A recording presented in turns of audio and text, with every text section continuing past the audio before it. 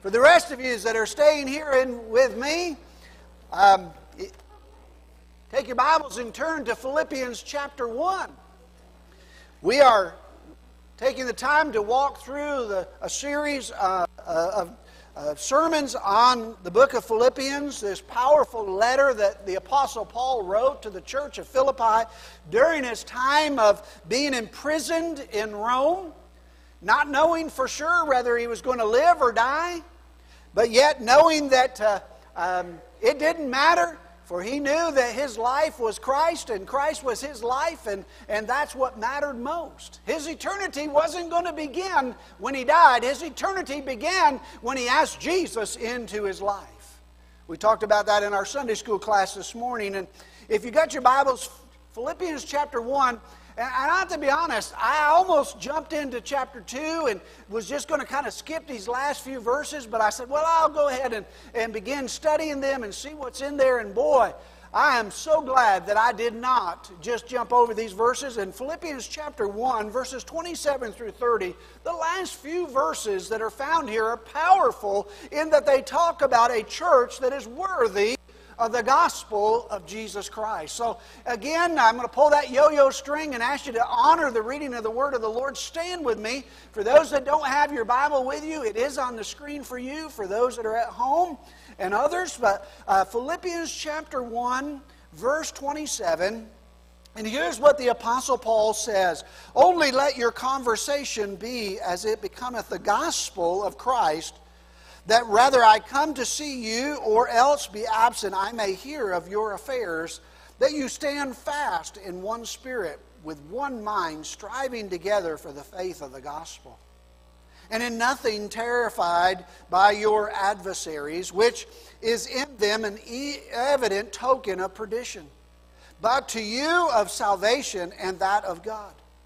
For unto you is given into the behalf of Christ, not only to believe on Him, but also to suffer for His sake, having the same conviction which you saw in me, and now hear to be in me." Father, we ask that you would take the reading of your word, the hearing of your word, and now, Father, would you move me out of the way and hide me behind the cross as we do the preaching of your word. And Lord, let the message of Christ be heard today about the power of the church in the gospel. So Lord, lead, God, and direct us, we pray, as we study together in Jesus' name. Amen. God bless you. You may be seated. So what does it mean to live worthy of the gospel? Now we have to be careful here, because part of the gospel message is the fact that the message says that none of us are worthy of the gospel. We can't earn it. We don't deserve it. It's God's favor upon us by His grace. The Bible tells us that we have all sinned against God, and we're all deserving of punishment. And that punishment is none other than an eternity separated from God in a place called hell that He has made for the devil and his angels and all who reject Him. But yet the good news of the gospel is that God sent His only Son, Jesus Christ, into the world, not just to live in this world, but to live in this world as an example unto us, and to die for us so that He could atone for our sins, so that we could have a relationship with God. The gospel is all about God's grace, and grace has nothing to do with whether or not you or I are worthy of the gospel. As a matter of fact, it's just the opposite. We're not worthy to receive God's salvation, but God gives us salvation as a free gift. We read, "For the wages of sin is death, but the gift of God is eternal life through Jesus Christ our Lord." Romans chapter 6 reminds us that we're all sinners, but yet don't worry about it. God has taken care of your sin, but all you have to do is put your faith and trust in Him. So when we walk and talk about living worthy of the gospel, we're not talking about living in such a way that we earn the benefits of the gospel. Rather, we're talking about living in such a way that we reflect the reality that God has already forgiven us in Christ. And if we are in Christ, God has forgiven our sins, and and we have become adopted family members. We are children of God. He's given to us not only the Holy Spirit to no longer just to dwell among us, but He lives within us. He's given us the Word of God and the Holy Spirit so that He can guide us each and every day. We've been given these amazing gifts of God so that we should be able to live a life that is different from the life of this world. You and I cannot live worthy to receive the gospel. Rather, we should live worthy of the gospel which we have received. Only Jesus and the gospel is big enough to stake our entire life on. And that's what Paul the apostle is writing to the church of Philippi. He wants the Philippian believers to stand strong. He wants them to stand firmly upon the rock of Jesus Christ that will never be moved. And he reminds them, never leave. Never move from that place. Showing the world just how big the gospel really is. Of course, we live in a world where that's not easy at all. As a matter of fact, we live in a world that is anything but kind to the gospel. Anything but loving towards the gospel. Of course, we live in a world where the world opposes everything of Christ. And when opposition and persecution and suffering confront us, as it did the Philippian believers, it's going to take courage to keep the gospel the center of our life. A gospel-centered church needs a gospel-centered courage. We need a gospel-centered Christ. He needs to be the center of our life and everything that we do, everything that we are. We need to live for Him. But how do we do that? I want to take these 3 verses and share with you a few things that I found as I was studying the Word of God on how that we as a church can stand against those who oppose us. As we as a church can live for our future and not just for today. First, by recognizing in verse 27, a courageous church stands together as citizens of heaven. Listen, I understand that we are not there yet, but listen, my friends, we are more a citizen of heaven than we are a citizen of this world. We need to live as if we are already there, because our eternity doesn't start when we get there. It started the moment that we received Jesus Christ as Savior. Now look at what it says, only let your conversation be as it becometh the gospel of Christ. Consider the word only at the beginning. As Paul said in the jail cell, writing to the Philippian believers, he thought, you know, I might not make it out of here. If I don't, what must they know about their life? What must they know about how to live out their life for Christ? He said this is what he wanted them to know. Whatever becomes of me or you, here's the one thing that matters. The Apostle Paul says, live worthy of the gospel of Jesus Christ. So how do we do that? First of all, he reminds them to determine to live for Christ. Listen, my friends, you don't live for Christ by accident. It is not an accidental relationship. It is a relationship of purpose and deliberateness. We must determine in our heart that we're going to get up and we're going to live for Christ today. If not, we're going to live for flesh. We're going to live for the world. There are 2 important principles here that we can learn from this verse. First of all, we need to determine to live for Christ no matter what happens in our life. And I know that death and destruction and misery and sorrow and conflict and all of these things are evident in our lives every day. I hear it. I hear it because I listen to you. I talk to you all. I know that it's not just what I'm going through in life. I hear what you're going through in life. And I see that there is conflict and there is trouble and there are pressures and there are needs all around us. But listen, my friends. We must determine to live for Christ no matter what condition this world or our life ends up being in right now. The phrase, becometh the gospel of Christ, is saying to us Christ and the gospel must come first. You may take this and apply it in several ways. You may say, well, I'm not going to be here long. I'm taking a job and I'm going here and I'm going there, or I'm going off to school and I won't be here anymore. It really doesn't matter if you're here or if you're there or if where you are. The fact is that no matter where you are, Paul says the only thing that matters is wherever you are, live worthy of the gospel of Jesus Christ. God gives us a lot of freedoms in this world. He gives us a lot of latitude to make decisions in this world, to make choices. You can choose where you want to live. You can choose where you want to go to school. You can choose who you want to marry. You can choose what church you want to attend. But what he says we cannot choose and should not choose is not to live for Christ. We ought to always choose to live for Christ no matter what our circumstances. We need to put Christ in the gospel first. Determined to live for Christ no matter what happens or no matter what situation we find ourselves in.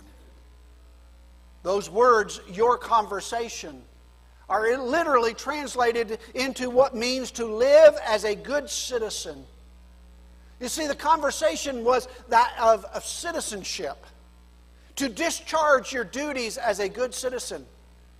The Philippians, the church of Philippi was in a Roman providence. They were a Roman colony, so they had all the privileges of Roman citizens and all the benefits that came with it. Now Paul is reminding them, because also remember, Paul himself at one point had to claim Roman citizen to keep from being beaten. He understood what it gives you certain freedoms, and so there's a time to use it. But then he says, listen, there's a time that we need to recognize that we can't use our citizenship of this world to circumvent our citizenship of that world. We must live for Christ. So Paul is reminding them of the amazing benefits of citizenship, not in the Roman Empire, but in the kingdom of God, and all the benefits that we have in Christ. God has given us so much more than just the gospel. He's given us the promise in John chapter 10 of a full life, an abundant life, a life filled with a relationship with Christ, a life filled with walking hand in hand. We sang about it this morning. You sang about it. The choir didn't sing it for you. You sang it. Just a closer walk with Thee. I hope you meant it. Because that's what the Apostle Paul is saying. Just let's take a closer walk with Thee. The second truth that we find is that we can trust God at all times. I want you to understand that no matter what your circumstances are, you can trust God in it. Sandy, you can trust God. He's going to see you and your family through. I promise you, He never, ever lets us down. The second principle that we learn from this verse is trust God in the good times and even in the bad times. Paul didn't know whether he was going to be executed or released. He didn't know if this was his last hurrah or just another one. But he was determined to live for Christ. Remember the words that he said just a few verses ago? According to my earnest expectation and my hope that in nothing I shall be ashamed, but with all boldness as always, so now also Christ shall be manifested in my body, whether by life or by death. And then Paul said, for me to live is Christ. For me to die is gain. So whatever it is, whatever my circumstance, I trust the Lord. Can you say that this morning? Can you say that no matter what I'm saying, what I'm feeling, what I'm facing, I trust the Lord? Paul found himself in a tough position, for no doubt. But it did not affect his relationship with God. He still trusted the Lord. He had learned to trust God in the good times and in the bad times. Listen, if all we ever have are good times, are we ever really going to learn how to trust the Lord? No. If we don't go through the valleys of this life, we will never know how to hang on to Him when things get turbulent. It's the storms of life that make us more resilient and able to hang on. I don't know if you've ever taken a rafting trip down rapids. If not, no matter what your age, you ought to do that one day, because it's going to teach you how to hold on. And that's what life is. It's like a rafting trip down the rapids. We got to learn to hold on to Jesus. Hold on. Hang on. It's okay. He will see you through. At the end of the rapids, it's always the calm. You see, the pleasure of knowing Christ is that no matter how rough life gets, we got a hand to hold on to. Paul was living worthy of the gospel of Jesus Christ, and it was developing in him a whatever happens attitude. He said, whatever happens in life, I trust my God. I know He's got me. Christians, if we as a church are going to be able to stand the times that are coming, and trust me, the times are coming when the church is going to see turbulent times. This war across the globe is only the beginning of what's coming. And we, the church, must be ready to hang on to Jesus. We must trust Him no matter what happens. No matter who comes against us, greater is He that is in me than he that is in the world. And Paul knew that. So church, we must have a whatever happens attitude. Determined to live for Christ no matter what happens. Determined to trust Christ no matter what happens. The second thing that we learn in verse 27 is a courageous church strives together for the faith of the gospel. For the faith of the gospel. Look again, if you would, at verse 27 in the latter part of it, with one mind striving side by side for the faith of the gospel. Paul's always talking about this partnership, this working together, this cohesion. Listen, church, we're not a bunch of people just sitting in a building. We're not a bunch of people doing our own thing. We are a church. We're a family. We're together. We need to stick together. We need to stand together. We need to hold on together.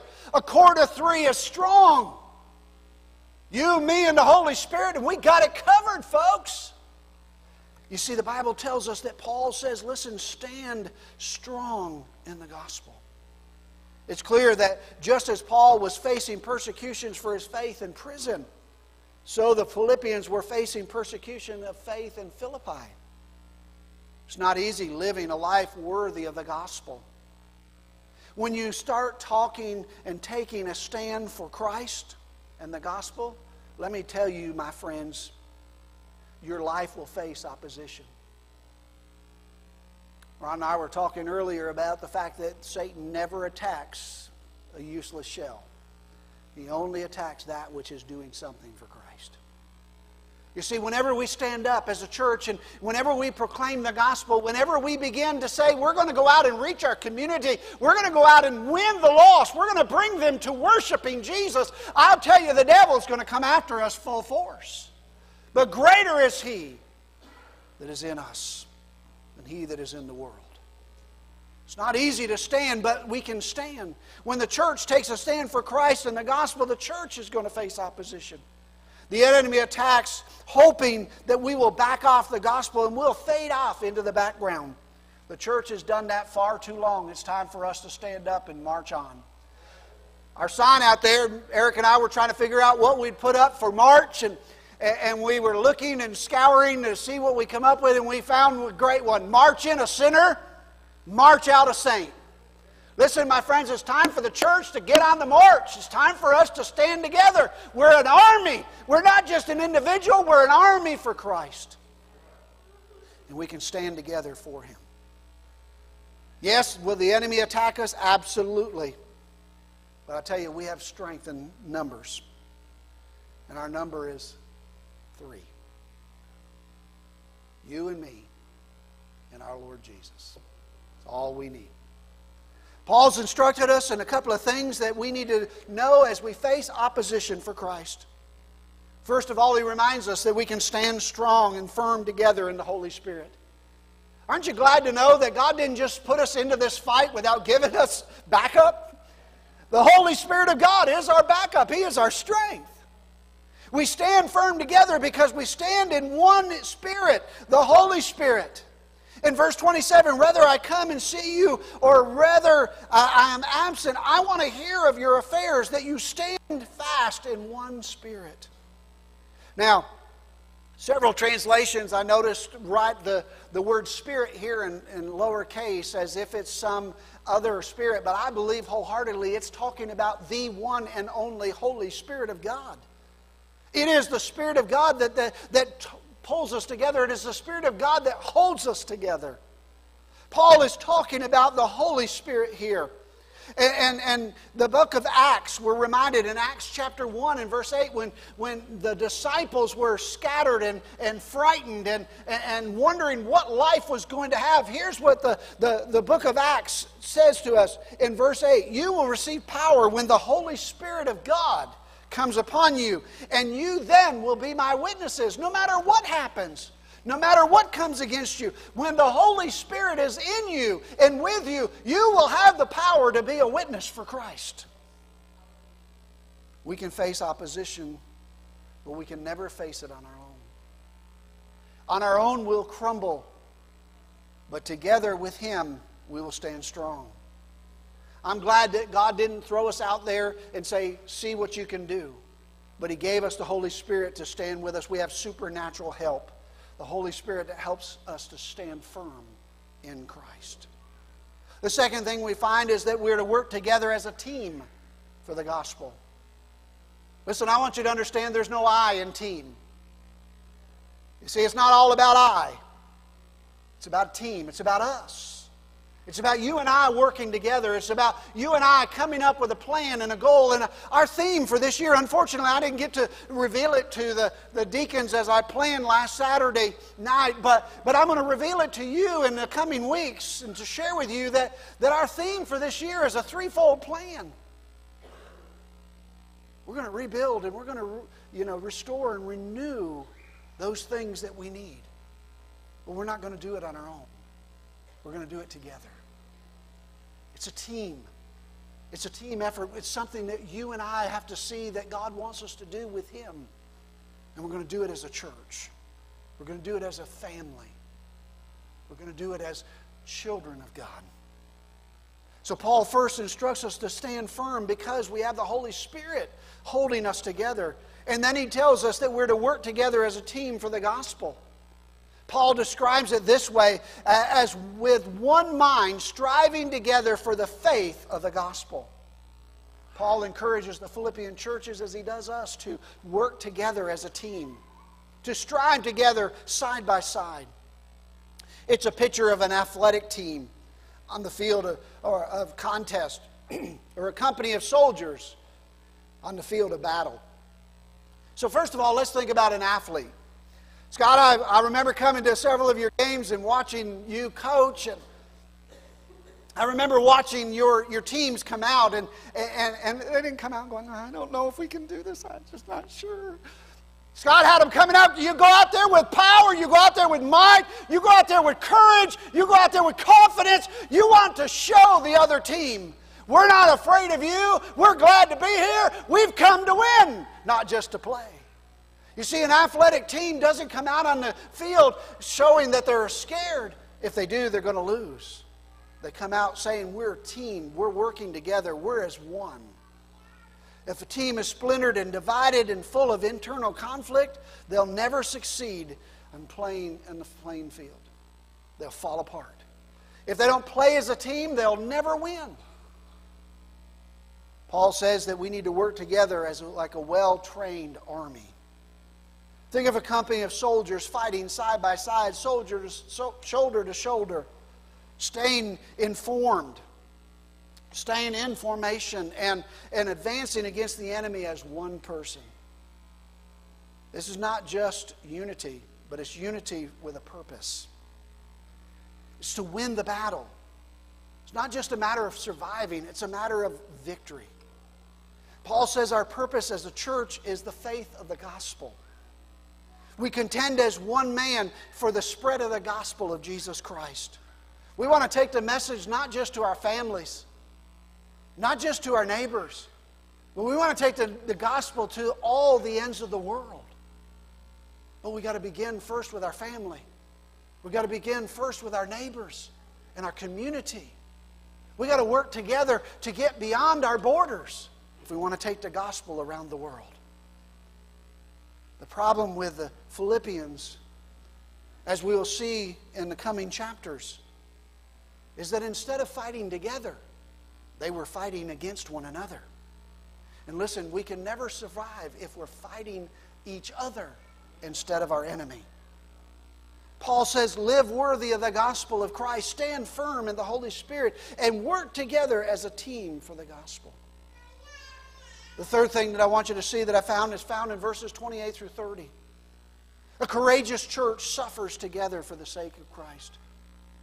Now you say, well, preacher, you were doing great up until this point. Now I'm done. I'm out. I didn't sign up for the suffering part. I signed up for heaven. I signed up for all the good things. I signed up for, a full life, a better life, a rich life. I signed up for, preacher, if you want my attention, you got to start talking about, prosperity and success. And listen, my friends, without a little suffering, none of those things are worth anything. The glory of heaven comes because we know that we had to suffer a little bit in this world. That's what makes glory glory. You see, we've got to get off of the devil's kick and get on to understanding what God has to say. A courageous church suffers because it's suffering for the sake of Christ. Soldiers standing firm, a football team advancing the ball will get beat up along the way. They'll suffer losses. That's just to be expected. It's no different with the church.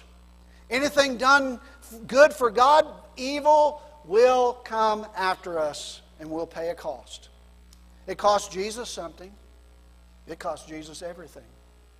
It cost Him His life. It's going to cost us too. The Bible says in 2 Timothy, Paul writing to Timothy, he says, all who desire to live a godly life in Christ Jesus will be persecuted. Listen, my friends, there's going to be trouble along life's journey. Living a life worthy of the gospel brings about persecution from time to time. Jesus is up front with us about this, for He says, following Him, taking up your cross. Now, listen, He wasn't talking about the little cross that I carry in my pocket. He wasn't talking about the cross that wears around your neck.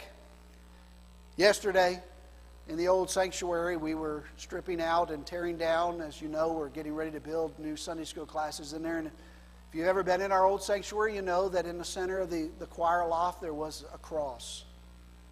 And let me tell you, I found out yesterday how heavy that stinking cross was. As we unhooked it from the wall and began to carry it from one place to put it safely away so that we can then put it back up where we want to have it. We began to talk about the metaphors that popped up about carrying your cross. That it's not easy. That Jesus suffered under the cross and we must suffer under the weight of the cross as well. You see, when we live for Christ, we got to carry our cross. He says, if you want to follow me, pick up your cross and follow me every day. It's going to be hard. It's going to be difficult. It's the cross where Jesus was nailed to. It's the cross where we must be willing to be nailed to and we must die for. Jesus said, my friends, we need to understand, just as Jesus was crucified, we too must be willing to carry our cross. As the Philippians lived under the citizenship of Rome, and the Roman world tried to get them to worship their gods, they would have to make a decision. Will we serve the gods of Rome, or will we serve the God who came to save us from our sins? The one who was nailed to the tree. My friends, let me remind you, since the fall, the world has been in rebellion against the things of God, and we are no different today. We live in a time when the gospel is no longer welcomed, but it is opposed. But listen, it's a time when we need to share the gospel more potently, more vibrantly, and Lord, we must be willing to be unashamed of the gospel of Jesus Christ. So listen, Paul says for us, stand strong. Don't panic. Relax. Jesus is with you. Now here's what he means. A couple of things I want you to see. Don't live in fear of those who oppose you. Greater is He that is in us than he that is in the world. Paul gives us a couple of good reasons why we should not live in fear of those who oppose us. Look at verse 28. And in nothing terrified by your adversaries, which is to them an evident token of perdition, but to you of salvation and that of God. The word terrified means to be startled or to be panicked. It was used of a horse in the battlefield that was suddenly startled by the panic of the heat of a war. Paul is saying, don't be intimidated, don't panic. No fear, stand strong in the face of opposition, and here's why. Are you ready? You and I are on the winning team. I don't know about you, but I cheated. I read the back of the book, and it says, we win! We win! You see, the Bible says that, no, we may suffer for yet a little while, but yet we shall be victorious in Christ. He says there's coming a new heaven and a new earth where those who stand strong will reside. We not only win, but we're victorious. The second thing is, not only are we on the winning team, he also reminds us your fearlessness is a sign to them. Look at what he says here in this verse in 28. Paul reminds us that we are to be fearless because it is a sign to those who oppose us, which to them is evident token of perdition. And I know that sounds weird, but let me just explain to you what it means. But for you, he says, it is salvation. He says when that basketball team comes out on that court and with confidence and they say to the team, we're not afraid, we're here to win, we're going to beat you today. Paul says, listen, for the believer who stands strong, for the believer who says, I'm not afraid, I know who my victor is, I know where my victory is found. He says, for you it is a sign unto them who oppose you. Those are some of the most amazing things that we can experience. They're showing the other team, we're not afraid. We're not going down. And that's how Christians should be. When we face the opposition of the gospel, show no fear. For it's a sign unto them, the Bible says, that they shall be destroyed. That's what he means for that evident of perdition. Means that we're going to win and you're going to lose. We get to go to heaven and you're going to hell. Listen, we don't want no one to go to hell. Jesus didn't want anybody to go to hell. But listen, all who oppose him are going there. And we, standing confident in the gospel, can do that. One early Christian who was mocked by the Romans was asked this question, so what's your carpenter friend doing now? And the emboldened Christian simply said, making a coffin for you. Do not fear those who oppose you. You're on the winning team. Your fearlessness is a reminder to them that you win and they lose. And then don't live in fear of suffering for Christ. And Paul gives us a couple of reasons why we shouldn't fear suffering for Christ. And probably the most important one that we got to hear today, so listen to me here, is that suffering for Christ is a gift of God's grace. You may say, what? You're nuts. No, it is. It's the evidence of God's grace upon our life. There are two things that we need to consider. First of all, suffering for Christ is that gift of God's grace. That may sound odd at first, but look at verse 29. For unto you it is a given in the behalf of Christ, not only to believe on him, but also to suffer for his sake. In God's eyes, suffering is a gift from God. It is his grace that reminds us as believers we are in him. Suffering is not a sign that God has abandoned us, but suffering is a sign that God is with us, that I trust you with the gospel. The disciples in the book of Acts rejoiced because they had been counted worthy of suffering disgrace for the name of Christ. Think about that. Paul telling us that if we're going to live worthy of the gospel, it is God who counts us worthy to suffer for him.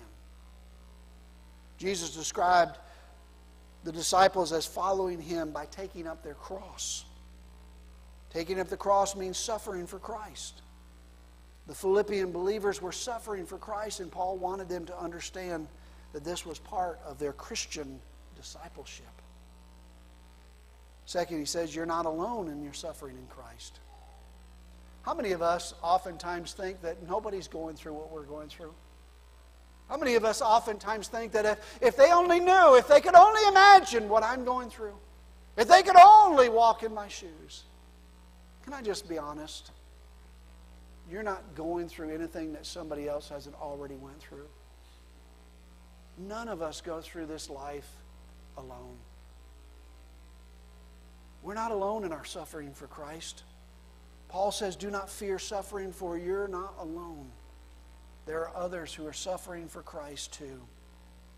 Look at verse 30 as he wraps this up. Having the same confidence which you saw in me and now here to be in me, I know you're suffering. You saw me suffer that way when I was there, and yes, I know you're going through it. Paul had suffered persecution when he was in Philippi, and he knew the church was suffering persecution while they still remained in Philippi. He said, but listen, look at my life. Look at how, even though my suffering, Christ has been glorified in it and through it. You're not alone. Let the Spirit of the Lord work through you. Let the evidence of others who have walked through with you. The Bible says again in 2 Timothy, Paul writing to young Timothy, everyone who wants to live a godly life will suffer some level of persecution. Others are suffering for Christ. So why should you and I be exempt? Remember, Paul says that we're partners in the gospel. Partners not only in the good things that come from the gospel, but partners in the suffering of the gospel as well. So we should expect to suffer. We should expect opposition. We need not only to have a whatever happens attitude. We need to develop a no fear attitude. As believers in Christ, we have no fear because we know who He is. And we know what He's done for us. And we know what He wants us to do for Him. So let me close. I want to leave you a couple of applications today. First, if a church is going to stand in the times that are coming, church, if we're going to succeed, we must make the gospel our number one priority as individuals and as a church. The gospel of Jesus Christ must be something that every member must take to their community. Listen, folks, we no longer live in such a place where this church is planted in the midst of a community and anybody and everybody that comes from this one community. As I look out over our congregation, we are spread all over Ashe County. And so what that means is that this church is going to have an influence not only here in West Jefferson, right here in our community, but all across Ashe County. Because every one of you need to take the gospel back to your community. And you must be willing to share it. The second thing that we must know is that we must work hard to maintain the unity of the body of Christ. Listen, my friends, listen. Opposition's coming. And there's an opportunity for us to either be splintered or connected. We have a choice to make. Either we work together, we hold on hand in hand, and we say we are one in the Spirit of the Lord, or else we will be splintered and broken like a ship among the rocks. It is time for us to recognize that we are one in the body of Christ. If we are to spend our time fighting each other over things that don't matter, we'll never be able to be united against the things that do matter. In Acts, we can see how God oftentimes used the persecution to build the new unity in the church. Persecution shouldn't push us apart. It should draw us together. When things are smooth, it's easy for the church to lose its focus. It's when the waters get rough that we start realizing we need to cry out to Christ. We need to hold on to one another. We need to trust in one Spirit. And the third thing that we need to see is let us be bold in our Christian faith and our witness. All too often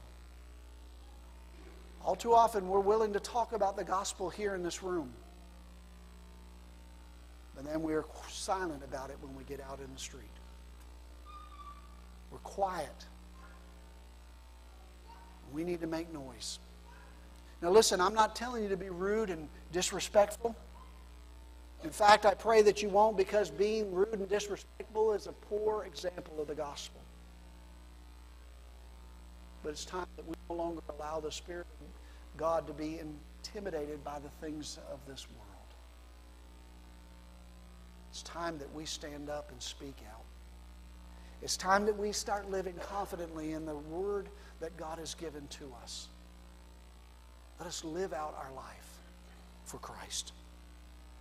So what does it mean to live worthy of the gospel? None of us are worthy. But it means that we are to determine to live for Christ no matter what, to trust God at all times.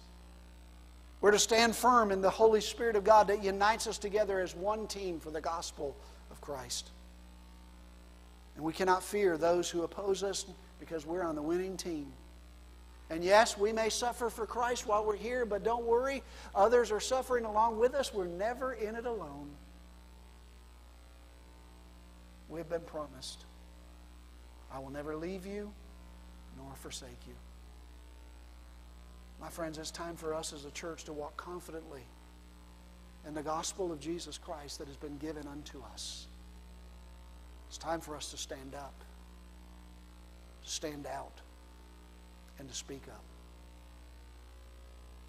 The Apostle Paul didn't know if life was going to turn one way or another, and we don't either. As the folks come to prepare to sing and lead us in our closing,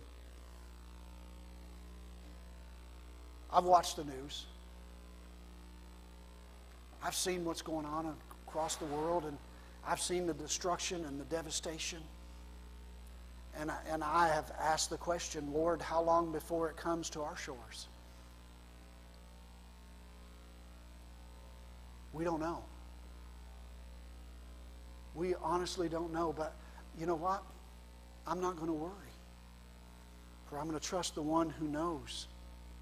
I'm going to be the one who says, I'm going to take the gospel to anybody and everybody, just so that somebody can hear the gospel. We must stand up, friends.